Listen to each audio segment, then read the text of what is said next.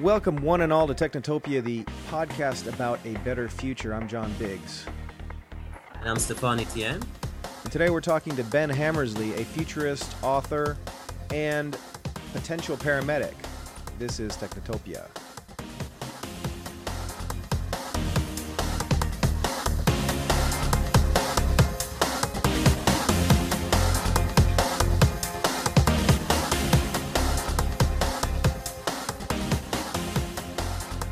Welcome back. This is the second issue. Do you believe that we've actually done two episodes here?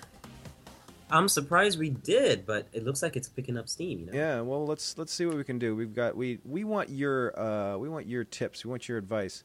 If you can recommend us some good futurists, that'd be helpful. How can they get in touch with us? They can get in touch with us at tips@technotopia.cc, email, or you can just go to technotopia.cc and you'll have all the contact information you could. And that's actually going to be our website now, technotopia.cc, where we're going to hang out and talk to cool people. Yeah. So the mission is to have we're past that we're already in the future. We're reaching the theoretical limits of .com. Yes. So it's looking good. So Ben is an interesting character. I think you guys are really going to enjoy this podcast. We ran from all sorts of topics. We went from zombie movies to survivalists to the fact that he has a pilot's license. Paramedics, all kinds of other good stuff. And I think Stefan and I got some questions in. But if you want to hear someone who really knows what they're talking about, you can listen to Ben. He'll be up next. And do we have any idea who we're bringing on next, Stefan? Well, we've got a few extra people from Ben that are going to come onto the podcast, including a woman who can make cranes dance. Like cranes, like the bird cranes. Yeah. Industrial construction. Birds are industrial stuff. Yeah. Industrial stuff, like the big cranes that are up above the things, above buildings. Oh, wow. Yeah. So that's not whooping cranes. No. Okay, this I got to see. Here we go. Let's play Ben's interview. This is Ben Hammersley, futurist, journalist, writer, and he has an amazing mustache. That he does. Here we go.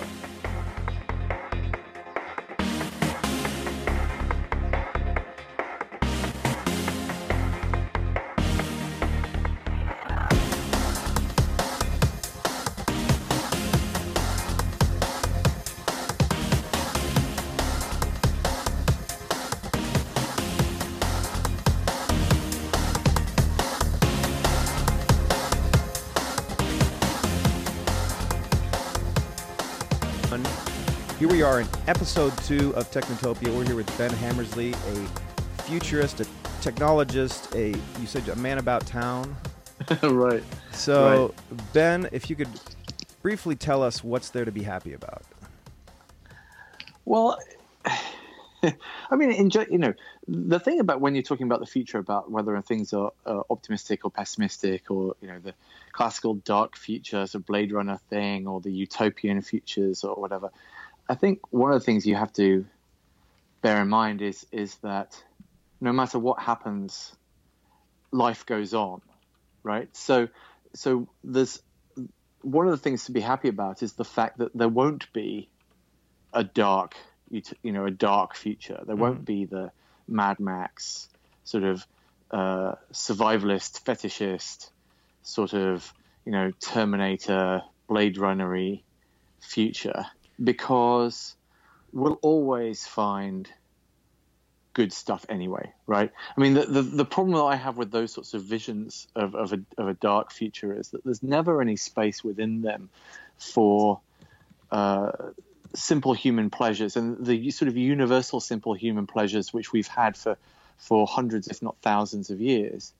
And so the sort of things I'm talking about, not just sort of romance and poetry and dancing and music and all of those sorts of things, but maybe speaking as a sort of a European, this is perhaps much more of a European or an old American city sort of a thing, but sure. But things like pavement cafes and cycle lanes and things like that, those sorts of just like pastries, right? The day-to-day sort of optimistic things. So no matter how weird technology gets or how society changes, we'll always have croissants and espresso. And and I think I take a lot of optimism from that fact that there will always be Fred Astaire videos, and Ben, there'll always be, can you guarantee that there's always going to be croissants and espresso? Always, yeah, absolutely. But to come back to the real, spirit of the question, what is there to be optimistic about in terms of technology? I think there are a few technologies that are coming out over the past few years, which make me insanely excited and insanely optimistic about things. I think that there is, for example, there would be there's great breakthroughs in genetic engineering with a technique called CRISPR, which is one of the most exciting things in the life sciences, in the history of life sciences. It's set to, I hate this phrase because you hear this all the time, but it is set to revolutionize the field, right? So I think we're in the golden age of life sciences in terms of genetics. We're absolutely at the beginning of a golden age of space exploration, and I think that's something to be incredibly optimistic and extraordinarily excited about. I think we're on the verge of a huge transformation in the way that we use personal computing, and specifically around interfaces and specifically around artificial intelligence. And I think that when we talk about AI, it's sort of traditional to sort of invoke Terminator and to invoke sort of dark futures, but actually I think there's a huge optimism possible there, and I think that there's also a great social optimism possible when you think about the maturing use of the internet, the maturing use of the web and of social media and so on. And I think there's a great deal more positivity to come out of those than negativity. And it's just so early in its life cycle that we're not necessarily seeing it right now. But I think there's a huge amount to be optimistic for all of those things. So like I say, so in life sciences, in space exploration, in the social sciences, there's just huge amounts of cool stuff. What's compelling? What's compelling in, I guess, to some of the folks who do believe in dystopia? Why would someone go in their basement, and perhaps we should get one of these guys on, why would someone go in their basement and put all their cans down there and make a fallout shelter in preparation for the coming whatever apocalypse? I think there are two theories behind this. I think the first thing to note that it's almost a universally, exclusively American phenomenon. You don't really get those sorts of, Montana survivalists in the middle of Provence, right? You don't get them in Tuscany. You don't get them in the Pennines, and you don't get them in Europe, for example. I don't know about Asia, but it's specifically an American thing, and I think it's tied in with a couple of things. It's tied in with the myth of the West and the myth of the rugged individualist, and the sort of the cowboy myth. So there's I think that, and that's very, very deep in the American psyche, and so that's it sort of harks back to that. And I think to a certain degree, it's all a massive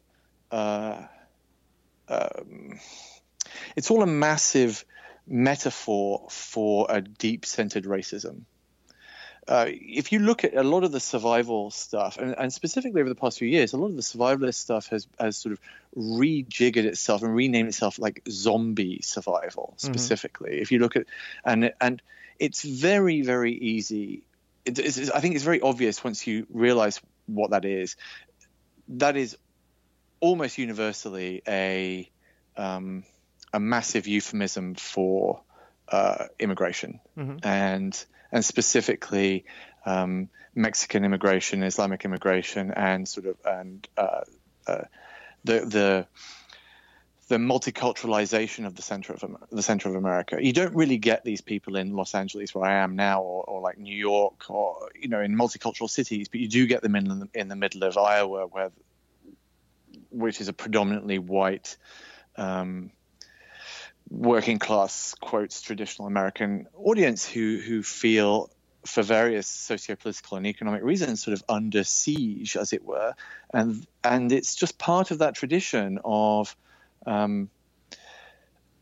from John Wayne movies all the way through to sort of Red Dawn, if you remember that film. Oh, sure. Patrick Swayze, right? It's all about they're the last stand and all that. Because if you think about the I love those magazines specifically. I lived in the States now for 6 months, but I come here beforehand. I've come here all the time, right? And whenever I come to the US, I love going to magazine stores, sure, and Barnes and Noble and stuff. They still exist. I haven't seen a magazine. Oh, sure. Okay. Sure. Oh, sure. Like Barnes and Noble has amazing magazine selection, and those survivalist magazines are amazing.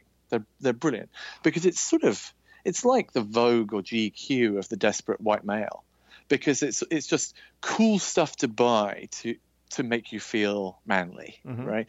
And I think that if you read all that stuff, the narrative is always, at some point there will be an apocalypse. Something will happen at this specific time and date.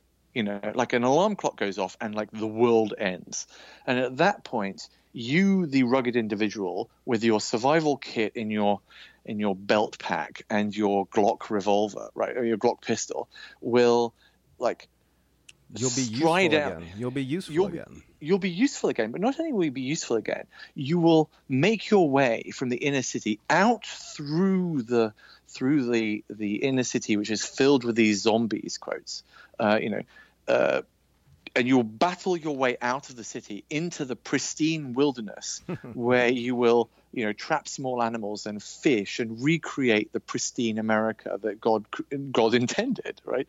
And of course, if you if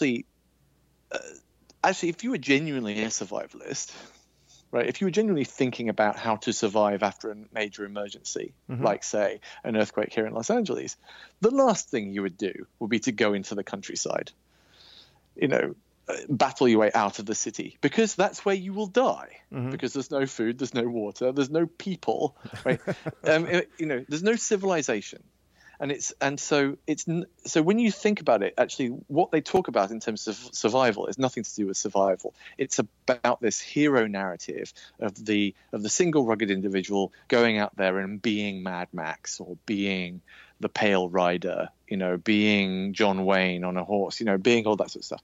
And it's a fundamental part of the American psyche. And it's nonsense. It's nonsense for many reasons. It's nonsense because the end of the world is not coming. And if the end of the world does come, it's not going to happen at 12 o'clock on a specific day. It'll be a long and gradual process, like the fall of the Roman Empire, something like that. It'll take 500 years. And also that narrative of what you do when the end of the world as we know it happens, as in battle your way out past all the black people to get to the countryside where you can hunt antelope, is bullshit. So I think all of that thing is just hilarious. And because it's hilarious, you can sort of look at it as an artifact of the changing place in society, or the perceived changing place in society of that sort of disempowered white male. And so it's really interesting to then think about, why is that the case? Why do these people feel like this?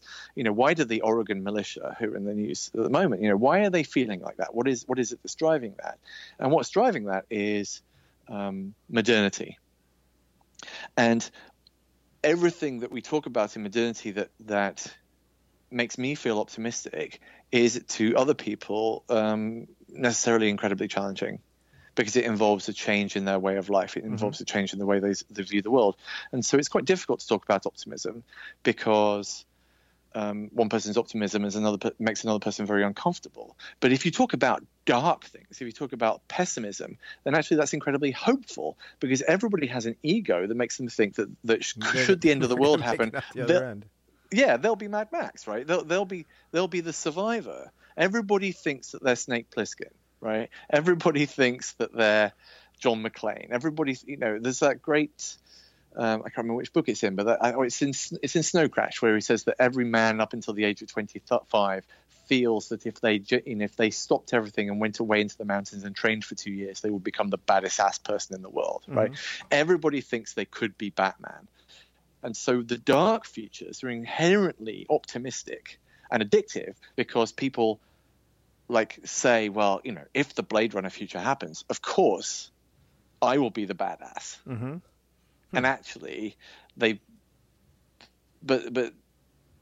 A, they wouldn't, but B, that's never going to happen anyway. So we're literally doing the wrong podcast. We need to go Alex Jones on this whole thing and say, say, yeah, exactly. So exactly, if you went Alex Jones on the whole thing, and you would find a whole load of people who are incredibly optimistic about the future but their optimism will be the end of the world is coming, the end of civilization is coming, but they're going to make it, and they're going to be inevitably like the leader of the faction, right? That's why people like watching The Walking Dead or something like that, because everybody thinks of themselves as the hero and nobody thinks of themselves as a zombie. Or nobody thinks of themselves as like the dude who's kind of on the fence about saving everybody and just wants to hang out in the town. Right. Stefan, I think literally we could just give Ben the podcast and we could probably leave, I think, is what it's way to do this. Essentially. It's a brilliant point that Ben brought up here, because I do believe what he's mentioned specifically regarding this being mostly an American almost fetish, really. The idea that the end of the world is nigh, and you must prepare yourself. And if you have a Swiss Army knife, a Gorok backpack, and a pair of really nice military boots, you've got a fighting chance at leading the next. Right. I grew up in Ohio. I had a really sweet Rambo knife. I don't know if you guys had those in the UK. Right. When you were 12 years old, right? Oh, I still have it. Of course. And I love looking at, going into knife shops and staring at the survival knives as much as any other guy, right? But the thing is I don't then buy it and then prepare myself in some sort of training montage for the time the internet stops and we have to go to the hills. This is the thing that frustrates me about these survivalists, is they learn that they know an awful lot about crossbow hunting, but they don't know anything about first aid, right? Yeah. Or taking care of old people or any of that sort of stuff. It's a survivalist. To hell with the old people. Well, quite. We'll eat the old people. I know, something like that. But and so it's because I fundamentally think that if we're going to should things really go to hell, then the only places we will survive will be places where we can still get ourselves a coffee and sit in the table and watch the world go by, right? It'll be the places with the cycle lanes and the coffee shops and the multicultural districts and the public libraries and all of those sorts of things. The sort of urbanity of the big cities, not the places in the middle of nowhere. Those guys are just going to starve to death after a few years when the tin goods run out. Right. You need to be. Civilization is the inherently optimistic thing, and so I think when we're talking about the future of anything, we need to be talking about how does this add to the urban civilization? What does this do for us? How does this make us more connected? How does this make us more civilized in that classical long form, long term view?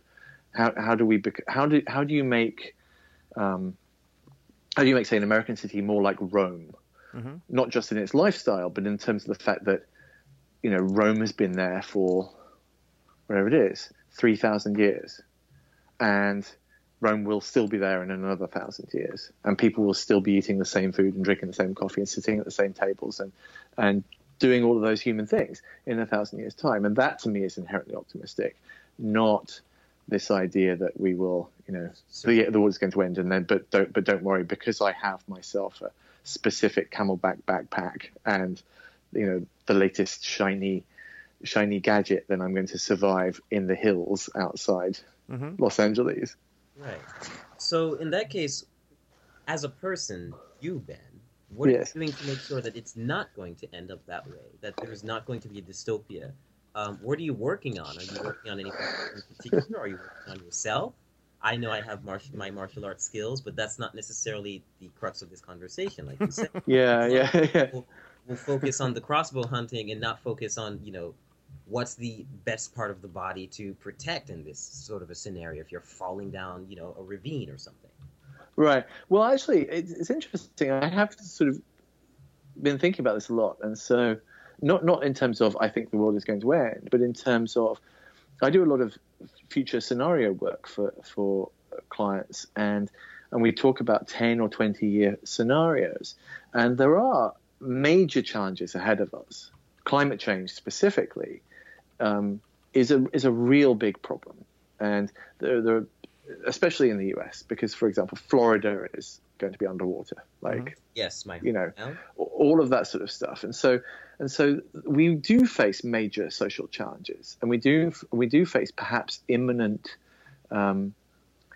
acute things of where there will be terrible weather or just situations where we will need to have coping skills that which we don't necessarily practice very much today. And so after doing this work for a few years, I have started to look at what things do I need to know as an individual for my community and for my family and all of that sort of stuff. And so actually this year I'm starting school at UCLA to become a paramedic. Partly because it's a deeply nerdy and interesting thing to do, but also because once I have that qualification, I can then be a productive and sort of useful member of the community, give back to the community in some way. But also because I think those sorts of skills will always be useful when the earthquake happens, or when the next El Nino storm rolls in next week, or when, part of my family is in Louisiana and, the next Katrina rolls through. So is the mission to become a permanent, like a full-time paramedic, or just to know the skills? Well, I wouldn't do it full-time because I have other things to do, but certainly to do it part-time and to remain qualified. And for example, I'm about 2 weeks off getting my pilot's license, and so I'm sort of upskilling in those sorts of fundamental things, but I'm not doing that in a sort of with an eye to the idea that the 1st of October 2018 the end of the world is going to happen. I'm worried that you might be bluffing, though, because it seems like with your paramedic training and your pilot training, you're going to be far more useful than you actually claim. So then you can and all the other guys, you're kind of like talking them down, like the other militia guys. Right. Well, I will be their leader, of course. I mean, they will have to bow to me. I feel like you're about to go meet Tom Petty in some whatchamacallit, waterfall somewhere, and you're going to be the guy who takes everybody to Pittsburgh. That's right. But I believe I deduce what you're saying here, Ben. It's not so much about being prepared for the next apocalypse. It's being a more well-rounded individual within current society. That should the advent of a catastrophe happen, those kinds of people will be able to basically uphold the spirit of what it means to be a civilized human being. And so that's right. So I used to live in Florence in Italy, and Florence is sort of the heart of the Renaissance, and so I did I studied a lot of the Renaissance, and there's a very interesting concept within the Renaissance. So we're talking about the sort of 1450 to about 1650, around then, and there was a book by a man called Castiglione, and he wrote this book which is called The Art of the Courtier, and it was all about chivalry. And it was specific. It was like a how-to guide of how to be a Renaissance gentleman, and it was an extremely popular book across Renaissance Europe. And within that, there was various sort of lists. It's sort of like Men's Health magazine, but for Renaissance Italy. And so it had all these lists of things that you should be able to do as to be a complete rounded individual, to be this Renaissance man. That's where that phrase comes from. And so, it was everything from you should be able to fight in a war. You should be able to. yeah, play an instrument. Let's write love poetry in a particularly tricky style. You should be able to speak multiple languages. You should be able to do all these different things. You should, and so the complete Renaissance man should be able to do all of these things. And then my favorite Italian word is the word sprezzatura, which is this quality of being an expert in something, but making it look as if you're doing it for the first time. It's like this sort of casual mastery. Like so the trick is that, of course, you go away and in private you practice like all the time, so that you become so good at it that you just like, when you're in public, you're like, oh, I've never done this before, but let me see if I can play this harp. And then, of course, you pick up the harp and you play it beautifully. And it was this incredible. And basically, it's to pick up girls, right? This is how they did this 500 years ago. But I was very influenced by that sort of idea of the Castiglione idea of to be a fully functioning member of society, you needed to be able to. Sure, you need to be able to uphold yourself. If you get into a fight, then you need to be able to fight properly. But you also need to be able to write poetry and cook a good meal and build a house, but also do needlepoint and all of these things, right? You need to have this well-roundedness, and as I spend my professional life looking at how the future is, looking at all these different scenarios about how the future works out, and how in my personal life I have, a baby daughter and all of this sort of stuff, I sort of been looking at this over the past few years going, okay, well, like I'm really good at Twitter, but that's kind of bullshit. What I really need to be good at is I need to be good at, dressing wounds and rewiring a house, and I need to know how a generator works, and like it's really good that I now know how to fly a plane and navigate and all these sorts of things. And so I've sort of gained this sort of hobby over the past year or so, really, of just like making a list of sort of, I don't know, like life skills that I should have if I'm going to be Batman or something like that, right? And just doing that, going to school, and so actually one of the most optimistic things I think that's been really marked over the past year of doing this is that pretty much anything like that you can think of, whether it's relearning how to do advanced math, or learning how to bake a cake, or becoming a paramedic, or whatever it is.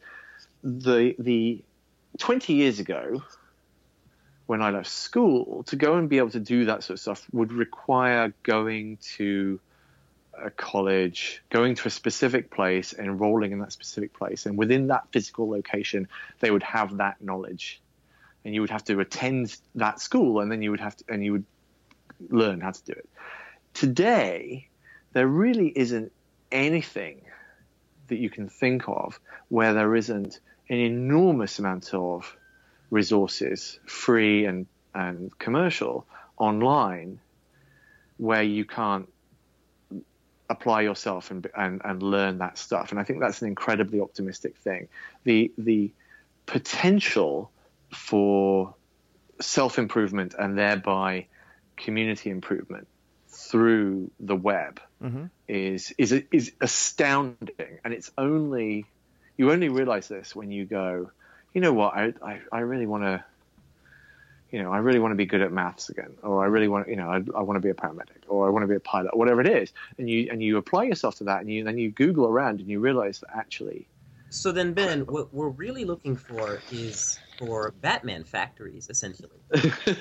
Yeah, but without the really dumb thing of Batman, which is that like Bruce Wayne could solve crime in Gotham City himself because he's a billionaire who controls all of the industry in Gotham City, and so going around and individually punching criminals is a ridiculous way of solving crime in Gotham, right? Batman's an idiot, right?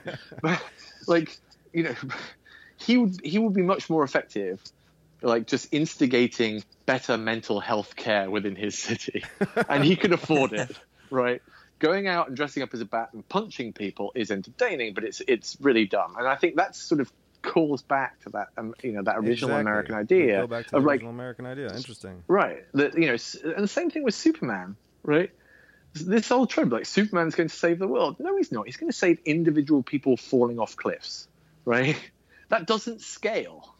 It really doesn't scale. Whereas if it was like the Bruce Wayne school for like, the Bruce Wayne school for like bringing clean drinking water to places that need it, or the like Batman's that would be delivery good. service, medicine delivery service. So technically, more life skills, more productive, essentially being a productive member of society. Right, and that's much more interesting. That's much more interesting, much more productive than, learning how to make snares for rabbits. So what's very interesting about that perspective is it sounds very collectivist, and therefore, if you bring up collective society and the ways of living that is collectivism, then you immediately start to look at Asia. And Right. in that case, if we're speaking, we're speaking about America so far, because it looks Sure. like that's where most of our scope has been, that the rest of the world isn't fascinated with this concept of the heroic survivalist ranger wannabe. Right. So in that case, wouldn't it be essentially asking of American society, which already is incredibly polarizing towards race relations and religion, as we can see right now with the current presidential elections? Sure. Isn't it asking us to basically worry more about the other man than it is to worry about yourself, which is, in many ways, you could almost say un-American, despite the fact that patriotism is essentially that ideal, except it's just been wish-washed over the course of more than 100 years. Absolutely.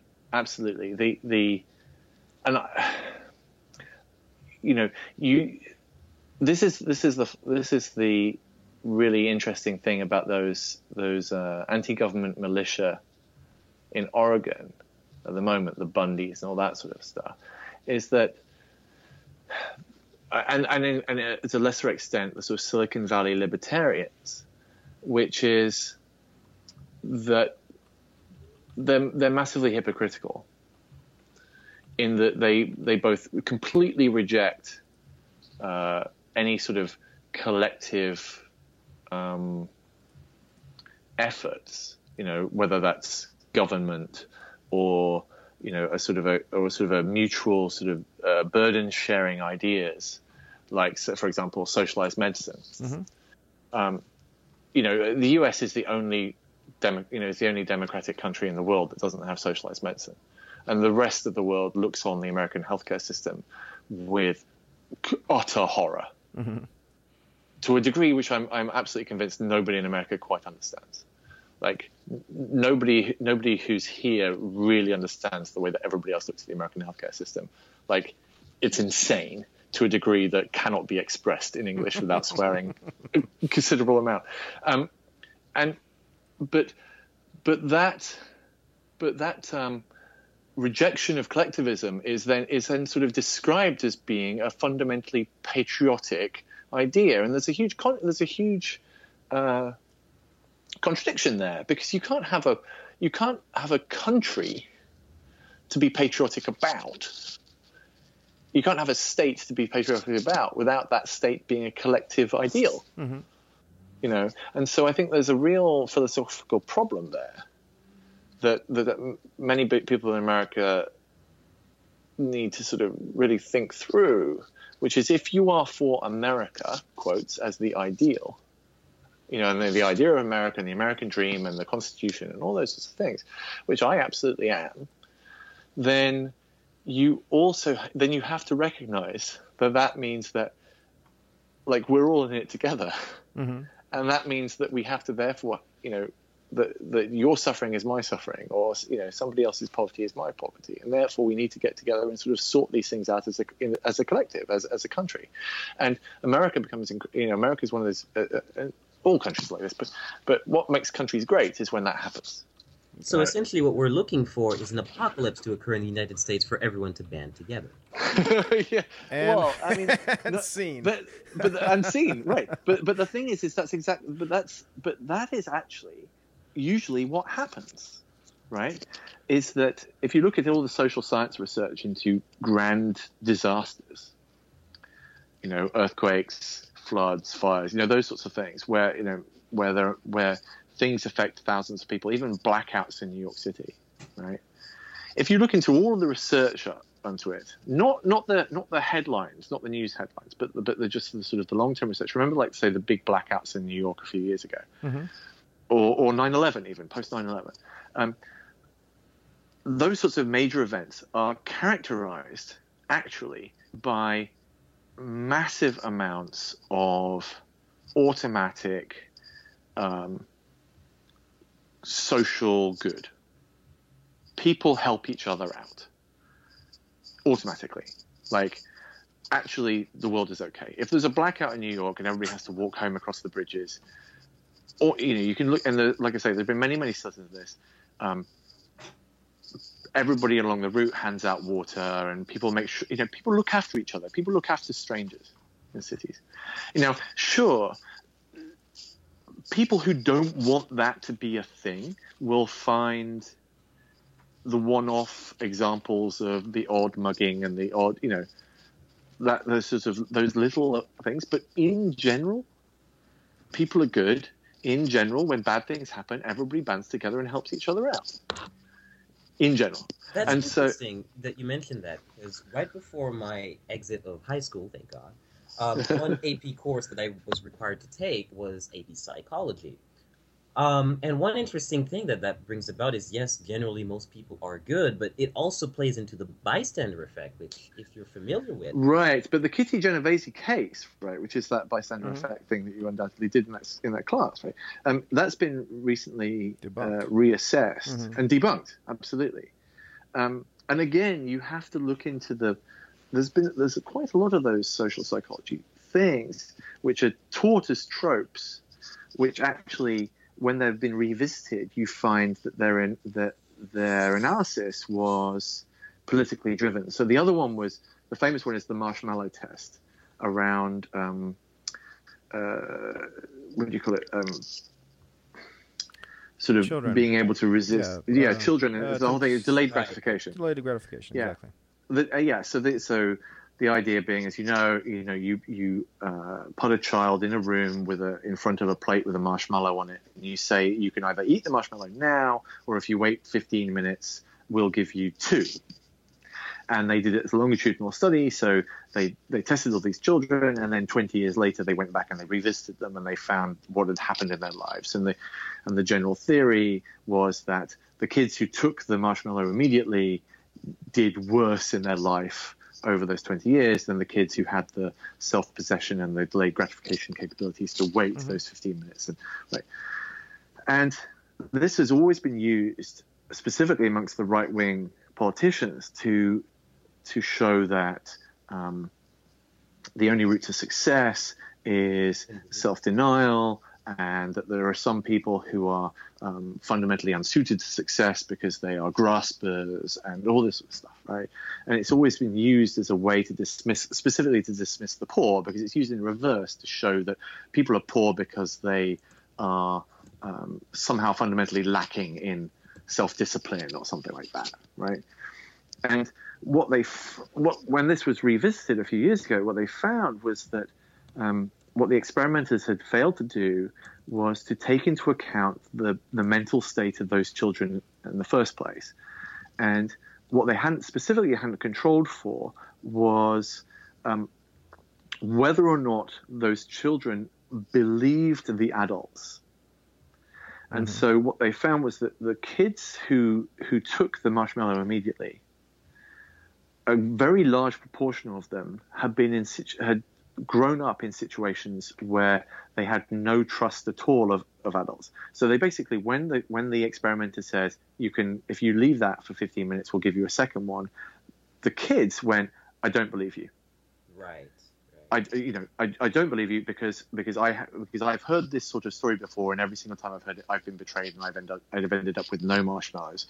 So I shall take this marshmallow now, which I have 100% certainty of having, rather than risk it all, because you, as a person in authority, I have learned that people in authority are not to be trusted.